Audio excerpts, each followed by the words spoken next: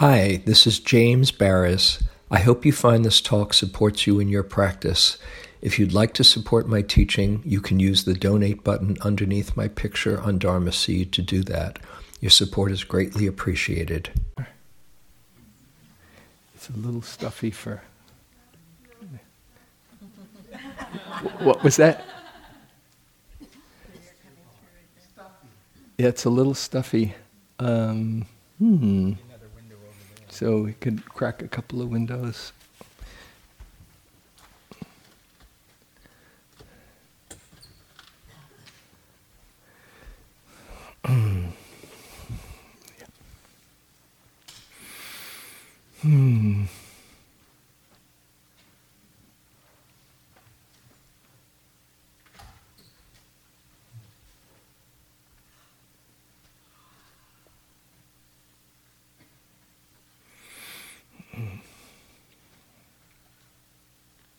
First, I just want to say how it's fun for me to be part of Evelyn's movement in the afternoon. I know for some people,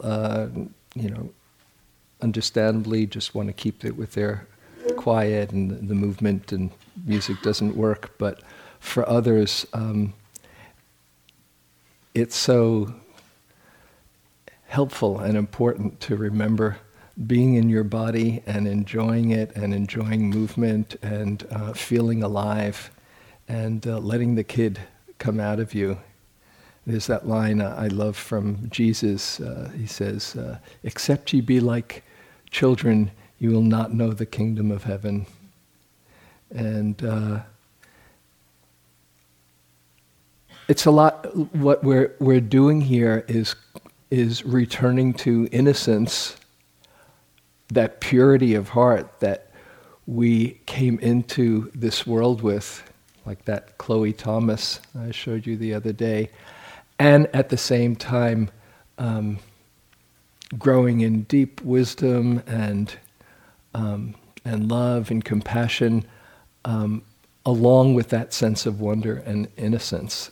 So I think they work together really well, and I just really appreciate what you bring to the retreat with that spirit.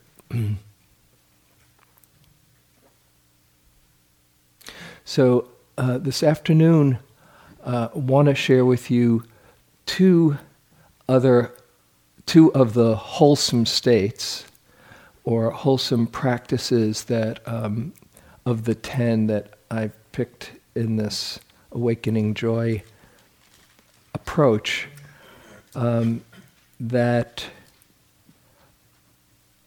are essential and perhaps not so easily connected with joy, and that is opening to the suffering in our lives as a path to joy, and connecting with integrity as a path to joy. And both of these will have elements of forgiveness in them.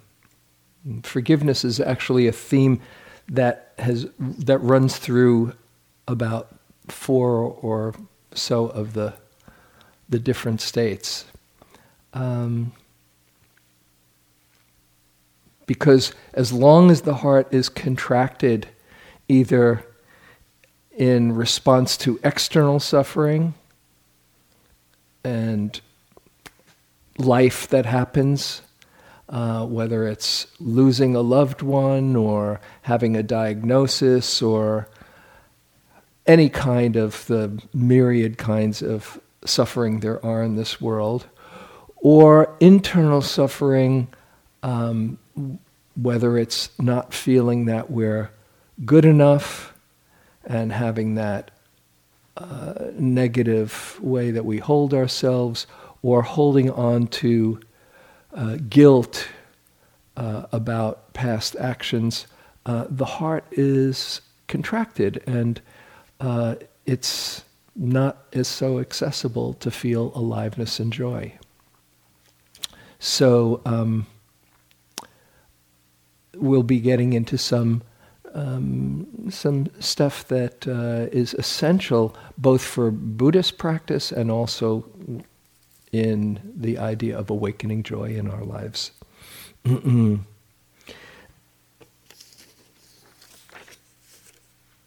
Now, the Buddha, as I said the other day, he said, I teach about suffering and the end of suffering. And the more we're willing to open up to our pain and sorrow and the inevitable dukkha, unsatisfactoriness, suffering that comes in life, the more we're able to access all the love and the wisdom and the compassion and the joy that's inside. But if we are protecting ourselves in that way from the dukkha, from the suffering, then we can't really access that joy. So that means being willing to open up to the whole show. That's one difference between this and just a positive affirmation and putting a smile on your face and saying, oh yes, I'm a happy person. As I said the other day, truly happy people are not happy all the time. They open up and grieve their losses fully and open up to the pain and sorrow inside. And that is, it makes them a deeper human being. Here's from Khalil Gibran. He says, your joy is your sorrow unmasked. And the self-same well from which your laughter rises was oftentimes filled with your tears. And how else can it be? The deeper that sorrow carves into your being, the more joy you can contain. Now, that doesn't mean you've got to go looking for more sorrow so you can just get more joy. Don't go there. You will get it, your own dose, your own curriculum will be just fine, so you don't have to go looking for more trouble. As I said in one of the groups on one retreat, it was an early retreat of mine, sitting with Joseph, and everybody around was going through boxes of tissues. And I was just minding my own business and feeling my breath in and out. And I, at some point, said, I don't know, I think I'm missing something here. I wasn't sure I was getting my money's worth. And I said, what should I do? I'm just in, out, what's the big deal? They're crying, they're getting, a whole lot of free therapy, and I'm just, hanging out. And he said, don't go looking for trouble. It'll find you sooner or later. And he was right. Because that's part of life. There's a teaching from the Buddha that I love, which is called, if you want to impress your friends, transcendental dependent arising. You can Google it. There's a great essay from Bhikkhu Bodhi, Transcendental Dependent Arising. And this discourse, the Buddha says, suffering can be the causative factor for faith to arise. Did I mention this here before? No? Okay. And maybe if you're those who are familiar with the wheel of dependent origination, how we just go around and around in samsara, and ignorance leads to contact and feeling and craving and grasping and becoming, and then birth, death, and suffering. And that's the wheel of samsara. That it doesn't seem that we're bound to keep on going around and around as long as we're in ignorance. And this list starts with the end, the old age, sickness, and death, conflates them into suffering, and this is how you get off the wheel. He says, suffering can be the causative factor for faith to arise. Faith can be the causative factor for gladness to arise. Gladness can lead to joy, can lead to happiness, contentment, and peace, all the way to the highest stages of awakening. So it starts with suffering. Suffering can lead to faith. And I think I asked in one of the groups, and I'll ask the whole group, how many people here have been motivated by suffering or sorrow to look for answers to a deeper meaning in life and led them on their spiritual quest? Look around. That's how it works. So instead of thinking, oh no, this must be some kind of mistake, and if I were running the universe, I'd do a much better job than this. We are shaken out of our complacency by our measure of sorrow. It's part of the deal. It's part of the package. And it shows us that we never had control in the first place. Sorry to tell you the news. But it's so freeing to see, oh, it's not up to me to control my life and make it all just fine, and if I am a really good boy or girl, nothing bad will happen to me. That's not what faith in this teaching is about. Faith is more a sense of the lawful unfolding of life, and when you have refuge, when you take refuge in the Dharma, you are saying, I open to whatever life is giving me in this moment to help me awaken. And sometimes the people who have gone through the most sorrow and suffering often are the ones with the deepest compassion. So if you're going through a hard time, one way to relate to it is, okay, can I learn to be with this? And a whole other level that might be happening, whether or not you realize it, is this is going to deepen my compassion for the common humanity that we all share. And you are what I sometimes call a bodhisattva in training, where you are learning to use your measure of sorrow to open, as all of those hands were raised, to look for a deeper meaning in life. So this is a key. Instead of running away, seeing this is a path to joy. And as he says, suffering can lead to faith, that is looking outside of yourself. Faith can lead to gladness, and gladness can lead to joy. And then even higher than joy, happiness, contentment, peace, and freedom. And when I think of the people who embodied joy most for me, of famous people, two people come to mind. One, what would one person be? Anyone? Oprah.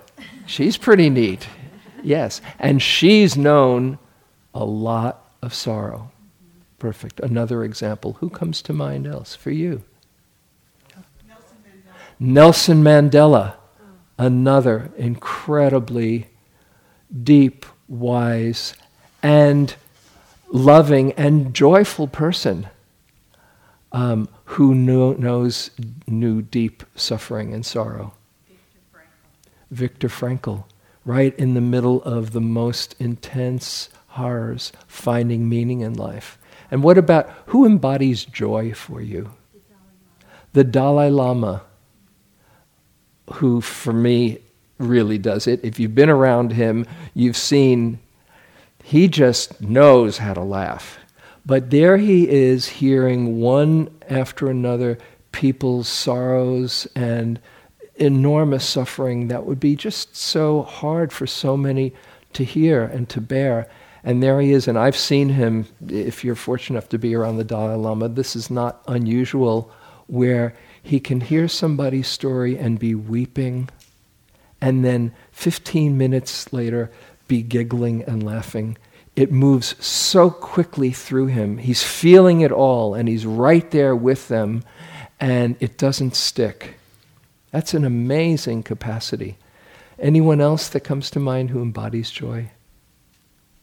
For me, Desmond Tutu is another one who I just have to think of him and I start smiling.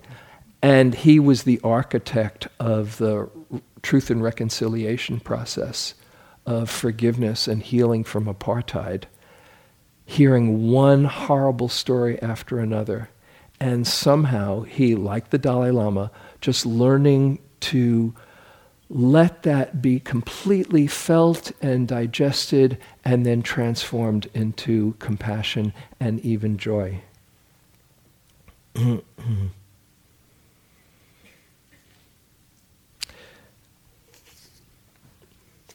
This is from Sri Aurobindo's partner, the mother, Sri Aurobindo and the mother, two very inspiring figures in Hinduism. And she says, you carry in yourself all the obstacles necessary to make your realization perfect. Always you'll see that within you there is the shadow and the light. If you discover a very black hole, a thick shadow, be sure there is somewhere in you a great light. It is up to you to know how to use the one to realize the other.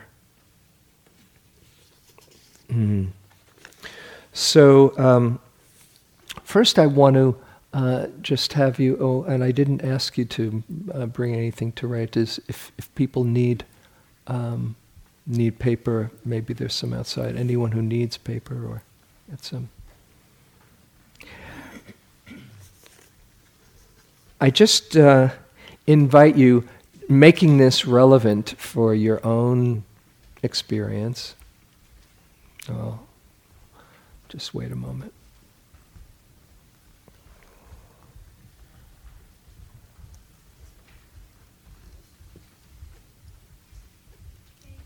Yeah. Read the quote again from the mother. You carry in yourself all the obstacles necessary to make your realization perfect. Always you will see that within you there is the shadow and the light. If you discover a very black hole, a thick shadow, be sure there is somewhere in you a great light. It is up to you to know how to use the one to realize the other.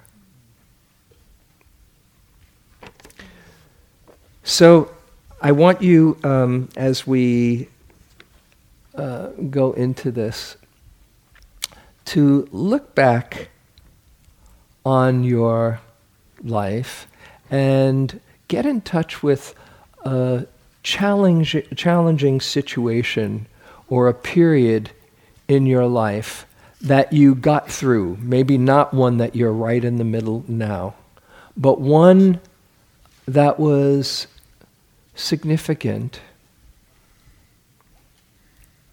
And just bring it to mind for a moment.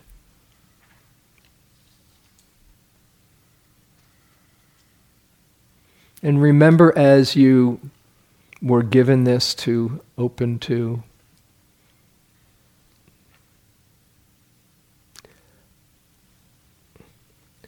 what lessons did you learn going through that challenging period?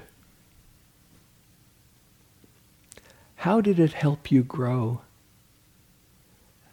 and help you become the person that you are today?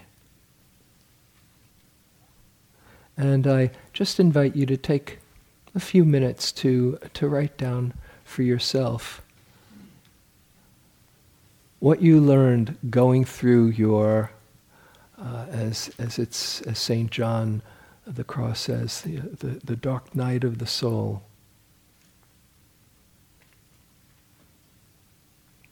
an essential part of the hero or heroine's journey.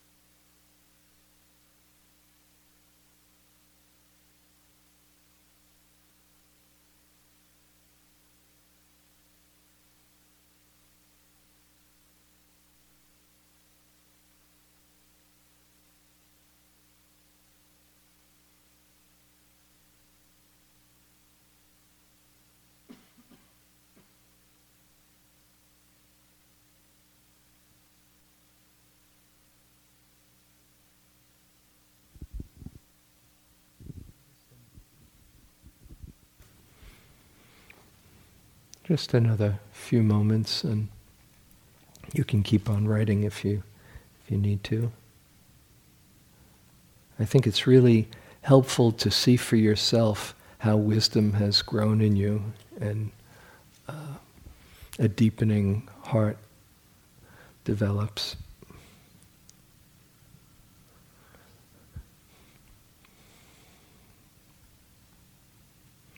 And if you've finished writing or you're writing, just take a look at what you wrote and take in the wisdom that you wrote down on that paper. This was not a Dharma talk that you heard or something you read in a book. It was from the inside, your own unfolding.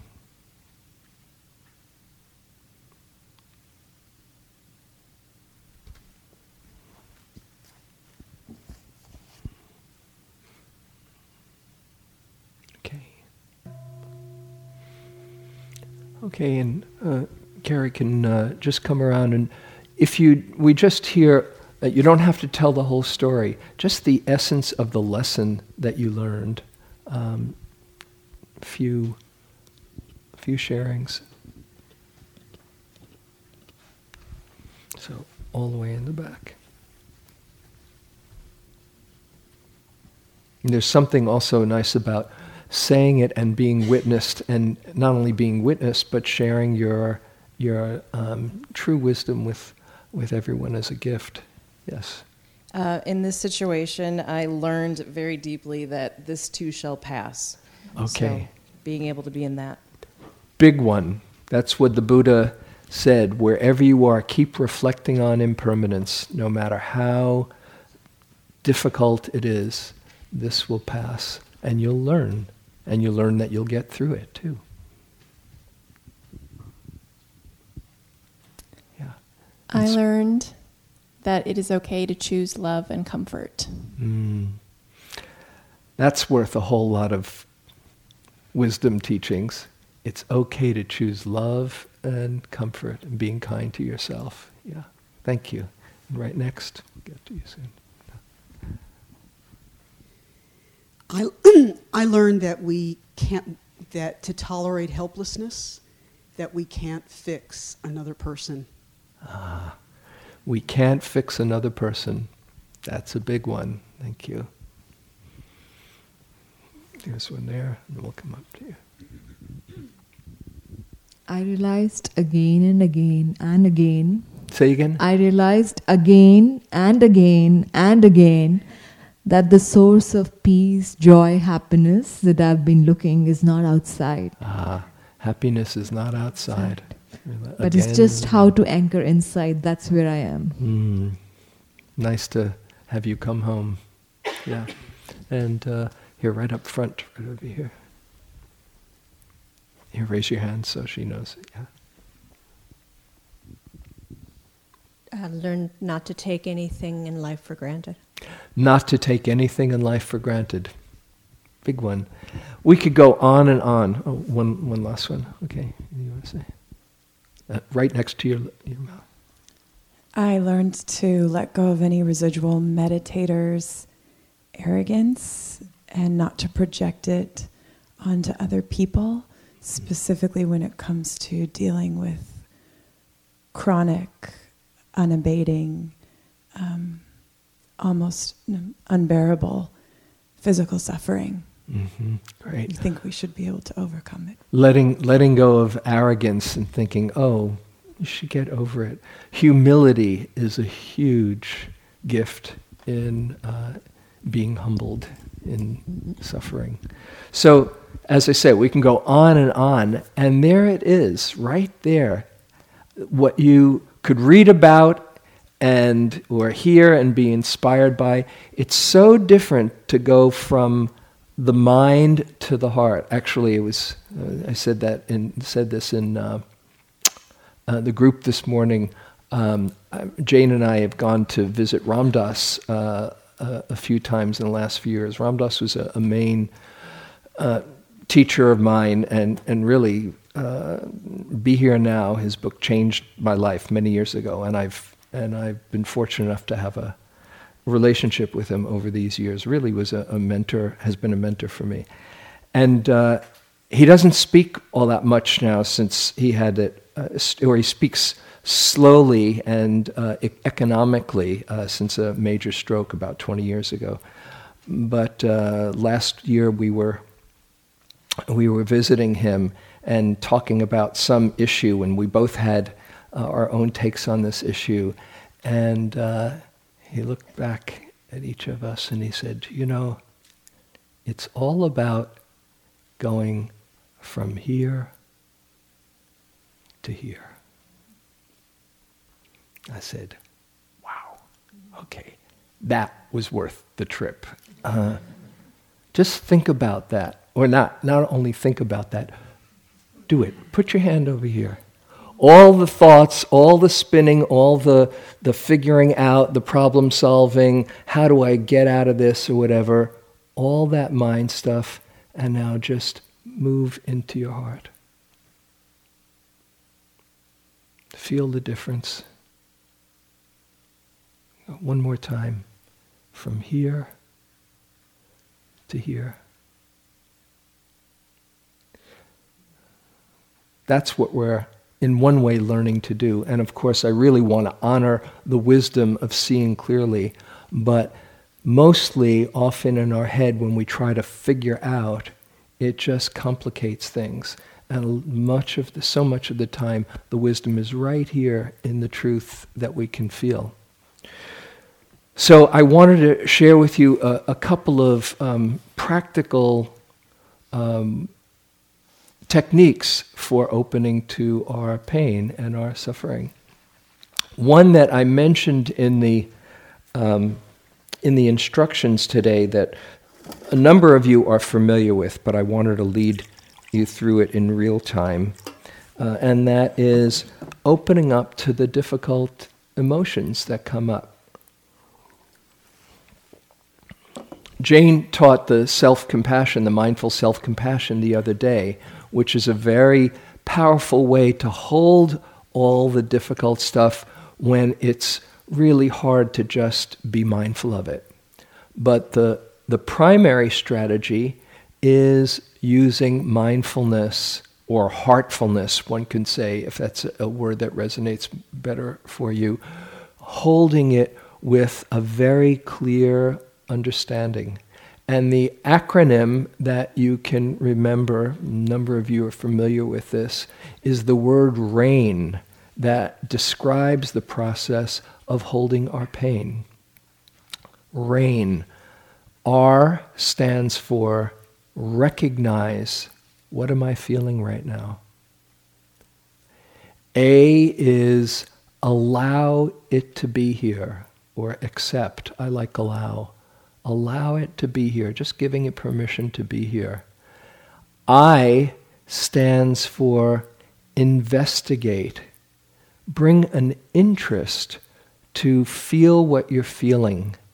That is not analyzing or problem solving or trying to understand why this is here, but a direct feeling of the mind state or the emotion with interest.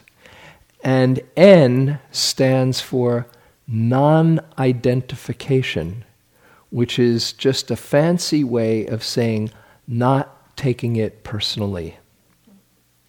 That you are just experiencing part of the human condition, and you don't have to take ownership of it. It doesn't have to define who you are. So, given that, now I want to go from here to here in real time. So I'd like you to just put down your pens or writing, and we'll just take a little bit of a guided practice on this. And if you've done it before, great, here's another chance to practice it again. So you might bring to mind some situation or issue or relationship that touches off some strong feelings. And it can be positive or negative in general, just feeling your feelings, but for the purposes of this, of opening up to the challenging stuff, to the hard stuff, pick a challenging situation. Maybe not the most intense if it still activates some major trauma, but just something that's hard to, that comes up that you get stuck on from time to time. And bring this into your consciousness and just let it be here so you get in touch with the feeling. And now we'll go through this process, this rain, this mindfully holding our experience together. First, recognize, what am I feeling right now? What would you name this feeling? Sadness, anger, hurt, loneliness, whatever it is.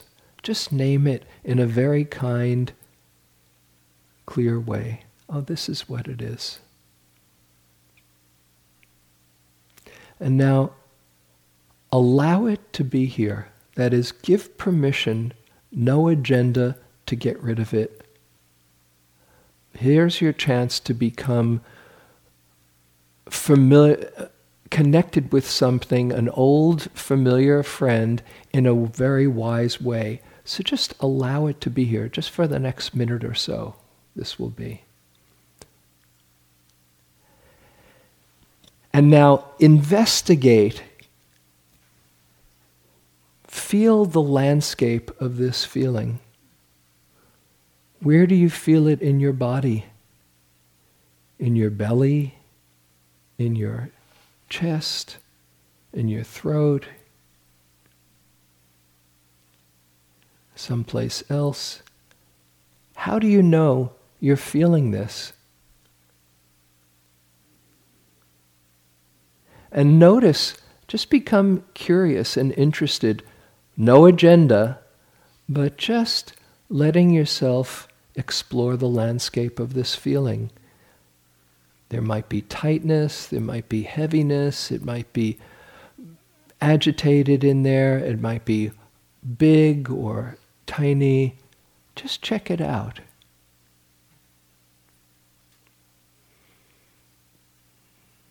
Notice if the sensations stay just the same or they change one moment to another.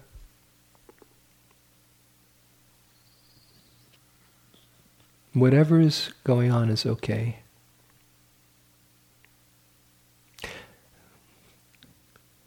You might notice what it's like in the mind.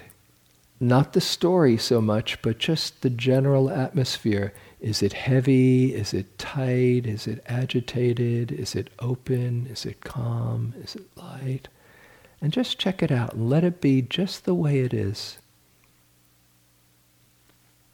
If it's a lot and you're starting to feel like the system is at max, then you can also put your hand on your heart as you do this and just hold it in that way as well.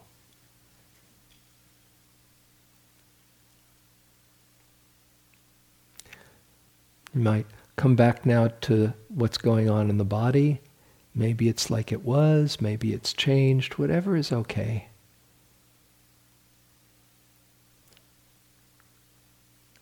And now, the N is non-identification. Remember, not taking it personally. This is just part of being human. Like that mindful self-compassion line.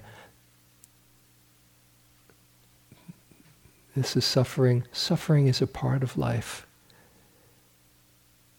And you might think of all the people in the world that are experiencing this.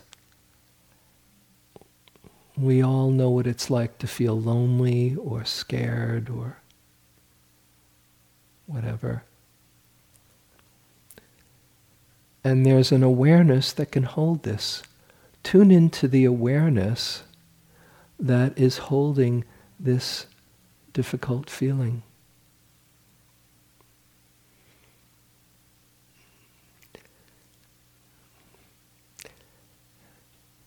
And at any time, including now, just come back and get grounded in your body.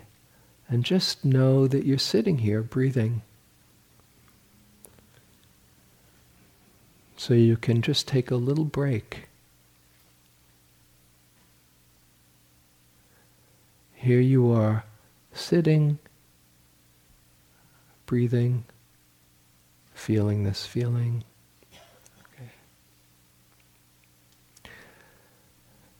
Okay, and now, before we end this, just a few moments of compassion. May I hold my suffering with kindness and compassion.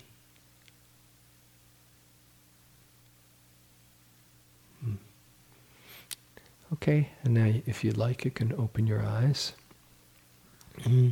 How many people could feel it somewhere in their body? Okay, now, I won't ask who enjoyed it, but how many people found it interesting to explore? It can be interesting, even if it's something painful. Anybody notice that it changed? And often it will change, and it can go from, there can be anger, oh no, and then there's hurt. Oh, and then there's sadness. Oh, and then there's calm. And then it's much more fluid than we think. Now, sometimes when you pay attention and you're not adding on resistance, it seems to diminish. How many people notice that it diminished a bit? Okay. If it didn't, that's okay. No agenda. But often when you're not feeding it, usually when we have a difficult feeling and we want to get rid of it, of course, how do I get rid of it? And the more you try to push it away, what happens? The more life you give it. But if you're saying, let's check it out, you can't be adding on that agenda of getting rid of while you're trying to be closer to it. So you're not feeding it with that resistance. But you can't pay attention in order to get rid of it. Can't trick it. It knows. Okay? You have to really be willing to open up and let yourself feel it just for a little while. Not to think, okay, I'm going to slay this dragon or one of us is going to come out alive. No. You just a little at a time, what I call titrating our dukkha. Just a little at a time, you touch it, okay, for the next half minute, let's feel this. And then you can back off and feel your body or your breath or open up to sounds and then touch it a little more at a time. That is changing your relationship to this monster that seems overwhelming and seeing, oh, it's just part of being human. That's how suffering turns into compassion. Any question or comment about that before we go on? Okay, when you have a strong emotion, there are usually one of three things happening. There's a story. Why did she do that? I can't believe it. Or, here I am again. I've been practicing for 10 years and I'm stuck in this same place. I can't believe it. Right? Some story in the mind. There's a feeling, a mental atmosphere, and there's a feeling in the body. Where do you think we stay with it when we get caught? Up in the story. And you keep on hitting that replay button. It keeps on coming out the same way.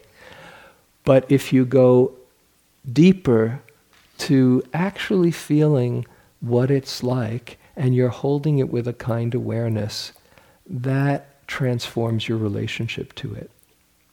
So this is something I just wanted to share with you. There's a number of things that we could do: the self-compassion, the loving kindness.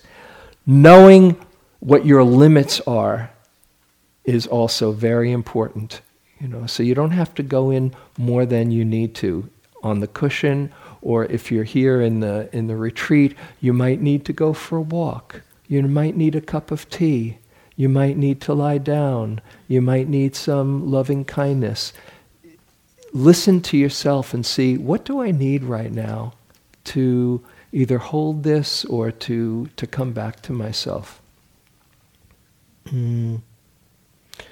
So I'll just, yeah. So I have a habit of, when something difficult happens, to sort of dissociate or, when we were doing this just now, I felt the sensation and then poof, it went away. And I wasn't sure, am I dissociating? Is it Okay, got it. So she has a habit sometimes of dissociating when there's strong feelings that come up. And she just did this, and she started to get in touch with it and look at it and explore it, and poof, it just disappeared. And was she dissociating with that? Anybody else have that experience? They started to look at it, and where did it go to? Okay. You're not dissociating. You're just not feeding the story. Doesn't always happen that way, but very often when you are not feeding the whole story, you see how short-lived, how ephemeral these feelings are. Actually, is in some study in recent times, research study, that emotions, if you don't keep on messing with them and get into the story, most emotions have a lifespan of about 90 seconds. If you know, it's like the Dalai Lama, letting that move through. If you're not struggling, if you can somehow learn to feel and process, not that you've got an agenda on this, but just allow, oh yes, and this is part of being human. Don't take that as a gospel rule and say, oh my goodness, I'm here for 100 seconds now. I must be, messing up, But if you can bring a very kind awareness, you're not feeding it. And emotions are so much more fluid than we think. Or we have an emotion, we say, oh, I'm angry, but really there's a whole constellation of emotions that are happening there. And if we don't label it, oh, this is what I'm feeling, and I know I'm going to be angry for the next 5 hours, but rather, oh, let's just check it out. It's much more fluid than that. Okay? Yeah. Go ahead. Okay. Quickly. Okay, go ahead. What about emotions that are buried with time? Emotions that are buried with time. Yes, thank you. There are some places of deep hurt and trauma that can't just be unearthed or resolved in a few moments of mindfulness. And that's a whole other thing to honor and appreciate. Don't go looking and uncovering and trying to resolve it all at once. If you feel that there's some deep wounding inside and the body has been activated and gets activated, then there's some more work to be done with support of others. Somatic experiencing is a wonderful modality for trauma. EMDR is another good modality. But you really need to honor that and not think, oh, I'm still stuck in this, and why? Because the body can store that trauma. But if it's a particular kind of just a story, one of the top 10 tunes that's triggering off these feelings, then you might just first try the mindful approach, and otherwise just holding it with great tenderness and honor and getting some support for that. Okay, one last one and then we'll move on. If the story involved something I did that I'm ashamed of, Okay. I have a really hard time. Okay, if the story involves something that one did that there's shame, have some hard time getting it resolved. Okay, thank you, because that's going to lead into the next piece. I was wondering how I was going to segue into that. So, thank you very much. It's one thing to have external suffering. Oh, so-and-so has gotten sick or has died, a loved one has died. It's a whole other thing when the suffering is internal and we are carrying around guilt or shame. And that's where I want to get to doing some forgiveness as well. And first, before I do that, get into the forgiveness, I want to talk a little bit about integrity as a source of well-being and happiness. The Buddha called this the bliss of blamelessness. He said when we are completely aligned with our values and we act with integrity, there's a feeling of openness, and it's a foundation for inner peace. If you're familiar, Howie might be talking somewhat on it tonight. There's 3 pillars. The Eightfold Path is spoken of as Sila, Samadhi, and Panya. Sila being leading a life of integrity as a foundation for Samadhi, for training the mind and the heart, and Panya, developing of the wise heart, wisdom and compassion. And he said, if you want to come to inner peace, then act with integrity. And he says, for one who leads a virtuous life, it is a natural law that remorse will not arise. For one free of remorse, it is a natural law that gladness will arise. For one who is glad at heart, it is a natural law that joy will arise. And it goes on and on and on. So that's the good news, that every time you act with integrity, there's a sense of ease and openness and nothing to hide, the bliss of blamelessness. Okay? And in one discourse, he says there are different kinds of happiness. There's the happiness of, he talks about 4 different happinesses. There's the happiness that comes when you are free of debt, very practical. Happiness that comes when you have enough good fortune that you can take care of your loved ones and those close to you. Happiness that comes when you are have so much fortune that you can be generous with others even outside of your circle. And then there's the happiness that comes from the bliss of blamelessness, from not causing harm and feeling a complete alignment with integrity. And he says, compared to the bliss of blamelessness, those first three aren't 1/16 as powerful a source of joy. I don't know how he figured that out, but that's what it says right in the discourse.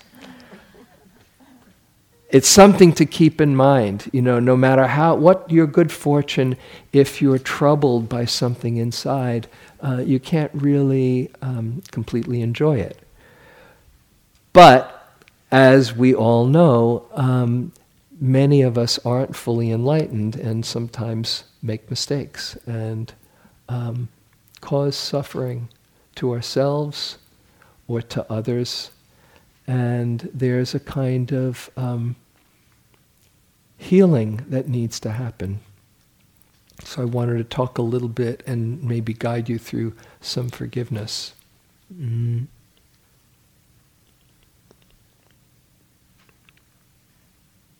First of all, for guilt, which I was saying in the group today, I am somewhat of an authority on guilt. As you can imagine, seeing my Jewish mother the other day, and I have seen for myself, it is just a self-perpetuating punishment. You don't feel good, you feel like you've done something bad, and then you just keep on remembering it and punishing yourself because you deserve it. Or you go ahead and do something else that's stupid that confirms what a jerk you are. That the mind can work like that too. The Buddha talked about wise remorse, where instead of beating yourself up, he said, keep on learning from your mistakes. Whereas, as one inspiring person, Julia Butterfly Hill, says, as long as you're learning, there's no mistakes. So you reflect on what you've done, let yourself feel the pain in that, but make a commitment to do something, to do it differently in the future. Then there's nothing that's wasted, and you can even dedicate the new way to your own well-being and perhaps even the one who might have been harmed. May the merit of my skillful action from now on be shared with so-and-so.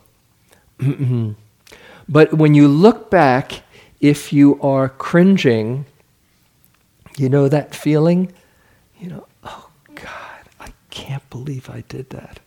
On my first loving kindness retreat, you're saying, may I be happy, may I be peaceful, and it's very common that you think of all the awful things that you've done in your life. I thought of 17 really bad things on my first loving kindness retreat. I was so fortunate, I said, let me think of the 20 awful things, and I only got up to 17. Whew, that was just a lucky number, okay? But when you look back on it and you cringe, it means you're no longer that person. Don't miss that. You're no longer the person who acted so unconsciously. And if you can commit to doing it differently in the future, what a gift that has been. So what I first want to do is a little bit of healing from the past. And maybe at this point, just put down your pens and writing. And I'd like you to think of an incident or a situation that you might still have some regret or feel guilty about, or that comes up every now and then and snags you.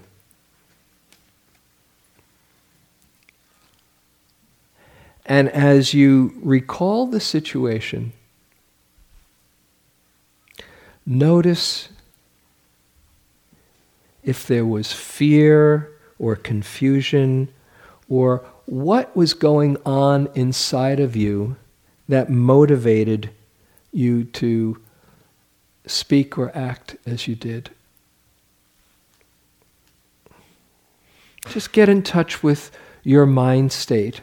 We do things that cause harm either because we're confused or scared or lost. Just remember what was going on in your mind.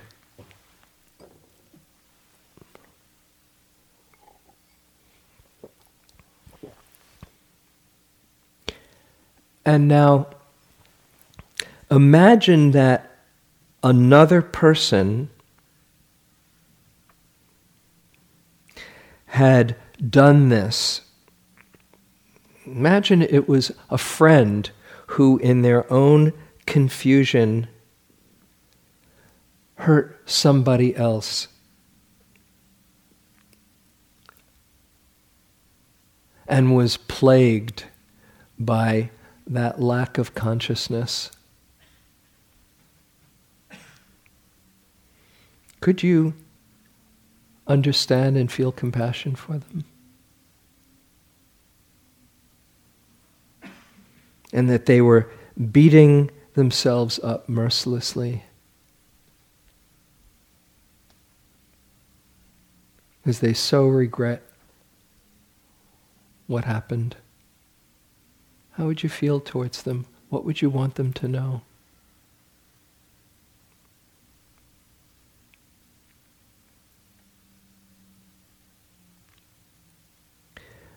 Now, imagine yourself as the wise, kind being who understands how confusion and fear led to your actions.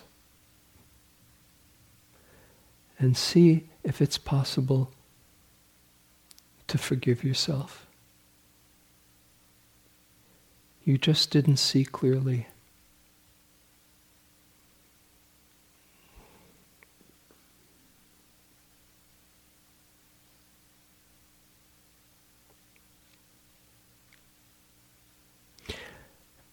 And perhaps imagine whoever was on the receiving end in front of you and sincerely apologizing in your heart. I am so sorry. I truly am sorry. And imagine that other person can really feel your sincerity.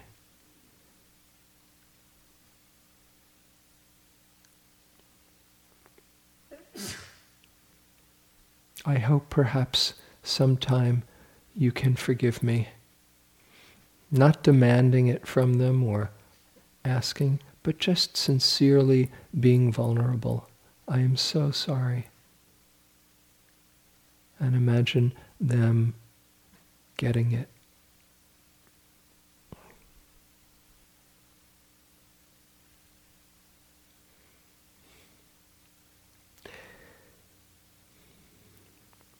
And now reflect on what you've learned from this situation and how you might act differently in a similar situation in the future.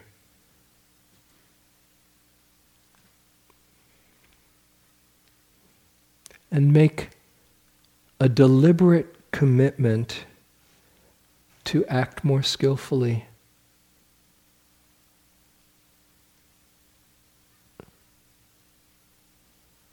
So that this situation was not wasted. And you can dedicate the wholesomeness that can come from in the future to yourself and to the welfare of the other one.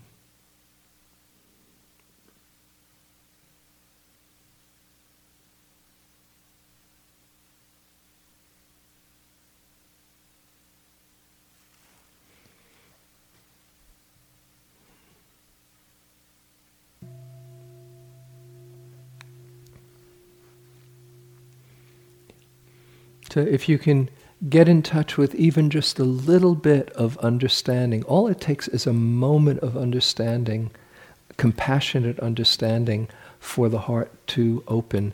And if you got a glimpse of it, keep on working with that. And if you didn't, then just be right where you are. Forgive yourself for being right where you are. So now we can extend forgiveness as well. Because that's another real bonus from getting in touch with our own foibles and sorrows. We see how we get confused, and the more we can see how we get lost, the more we can understand how others can as well. So we can just do a little extending forgiveness now as well. So I invite you maybe to close your eyes and perhaps bring to mind someone who has hurt you in some way. And again, you don't have to take the most intense thing, and if there's still some trauma to be worked out, then don't go there. But just somebody who it's been difficult and you had a falling out or whatever, or somebody, a coworker might have said something difficult, where there's still some stuff, some charge between you. And bring them to mind, bring the situation to mind.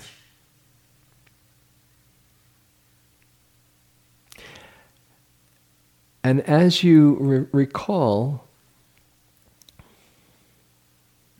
see if you can get in touch with or imagine what might have been going through that other person's mind or heart. Were they confused? Were they oblivious? Were they scared or tired or activated?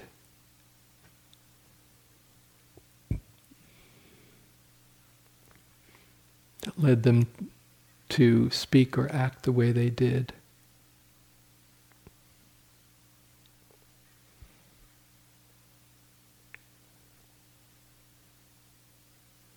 Just a moment, just imagine being Kuan Yin and understanding the confusion that would lead somebody to act in a hurtful way or unskillful way.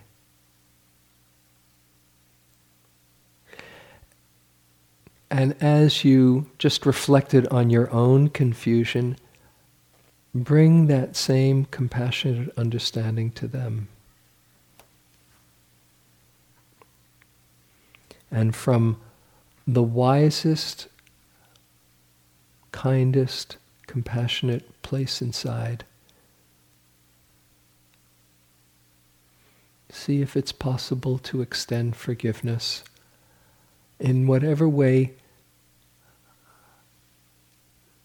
there was hurt or upset. I forgive you. I forgive your confusion.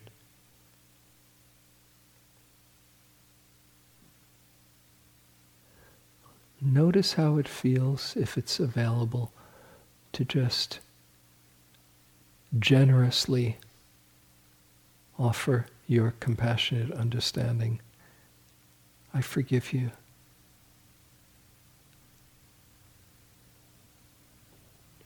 It doesn't mean you have to be their best friend anymore, or that you have to be around them if they get lost in those unskillful patterns, but just to open your heart so that you're not contracted in the bitterness.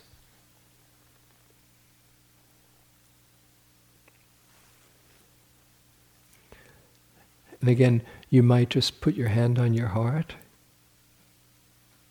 as a way to both comfort yourself and bring that tender attitude right to your body.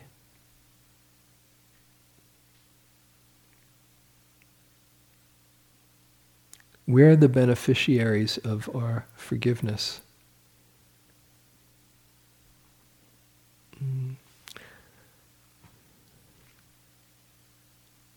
And this is an ongoing way to open the heart and to be not at the mercy of our stories, but to go from the head right to the heart. Okay.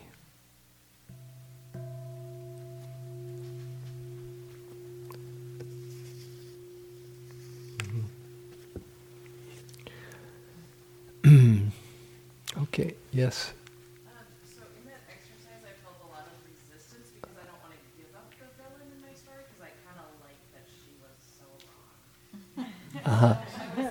It's great. It's great to see. And you might not be ready to let go. Yeah. Just forgive yourself for being right where you are.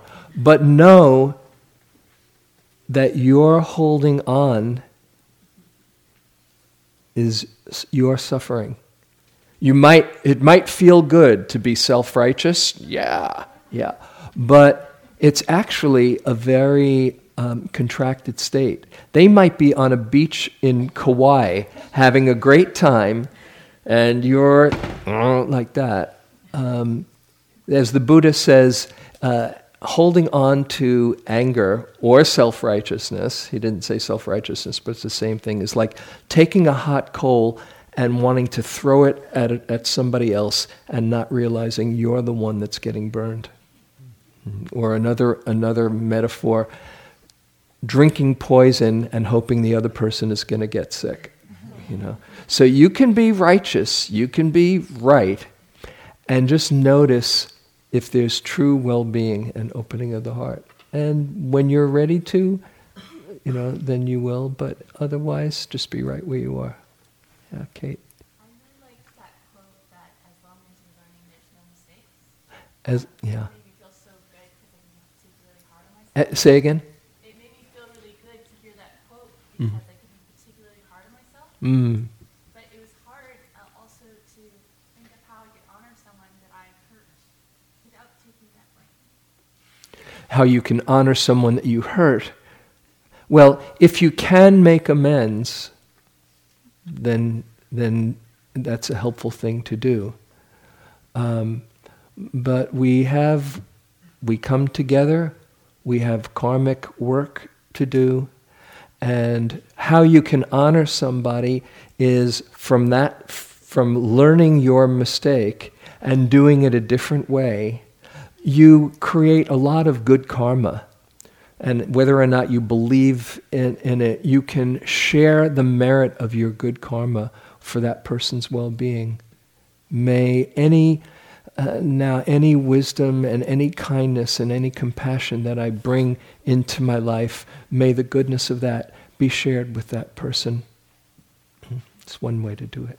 Yeah. Yes, all the way in the back. Real loud. You had your hand up in the purple? Yes. Oh, Diane. Yeah. I thought you said when you have a strong emotion, it's one of three things going on. And then I only heard one, which is there's a story in the mind. There's a feeling, a mental atmosphere, a mood in the mind, and there's the physical expression in the body. So they're all happening at the same time. Yes, here. I can follow it like empathetically, compassionately for both my self-forgiveness and another person until it's like that final step, forgiveness. And then it's like I just shut down.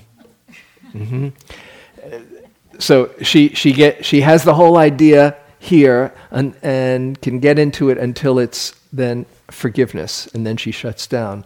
There's that magic leap. And you can't pretend you're any place other than where you are. However, here's just a little way to maybe bridge that gap. If you wish that you could forgive, is there a place that you wish you could forgive? Yeah. Okay, that's a start. Get in touch with the fact that you wish you could forgive. There's something wholesome in that.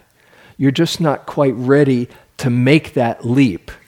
And so just be with that intention and hang out there and be right where you are and forgive yourself for being not quite ready and have that Plant that seed. In time, it might happen.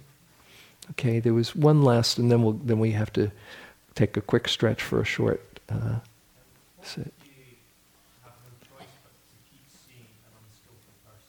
So if you have no choice but to keep seeing an unskillful person. That's tricky, yeah. Now, as the Dalai Lama says, if you've come out with as much good energy as you can, and there's still negativity coming towards you, that's the time, if you can, to find the nearest exit. And if you can't find the exit, it's the time to have really healthy boundaries. And just know what your limits are and protect yourself. It doesn't mean you have to be nasty back. You can have compassion for their own confusion and pain. Imagine what it's like to be living in that mind if somebody is nasty all the time. I wouldn't want to be in that mind. So you can have compassion, but protect yourself and do what you can to have healthy boundaries on it. Okay, we should take a quick stretch, and I went way over time. So just coming, you might just stretch for a few moments, and then we'll have one last sitting before tea.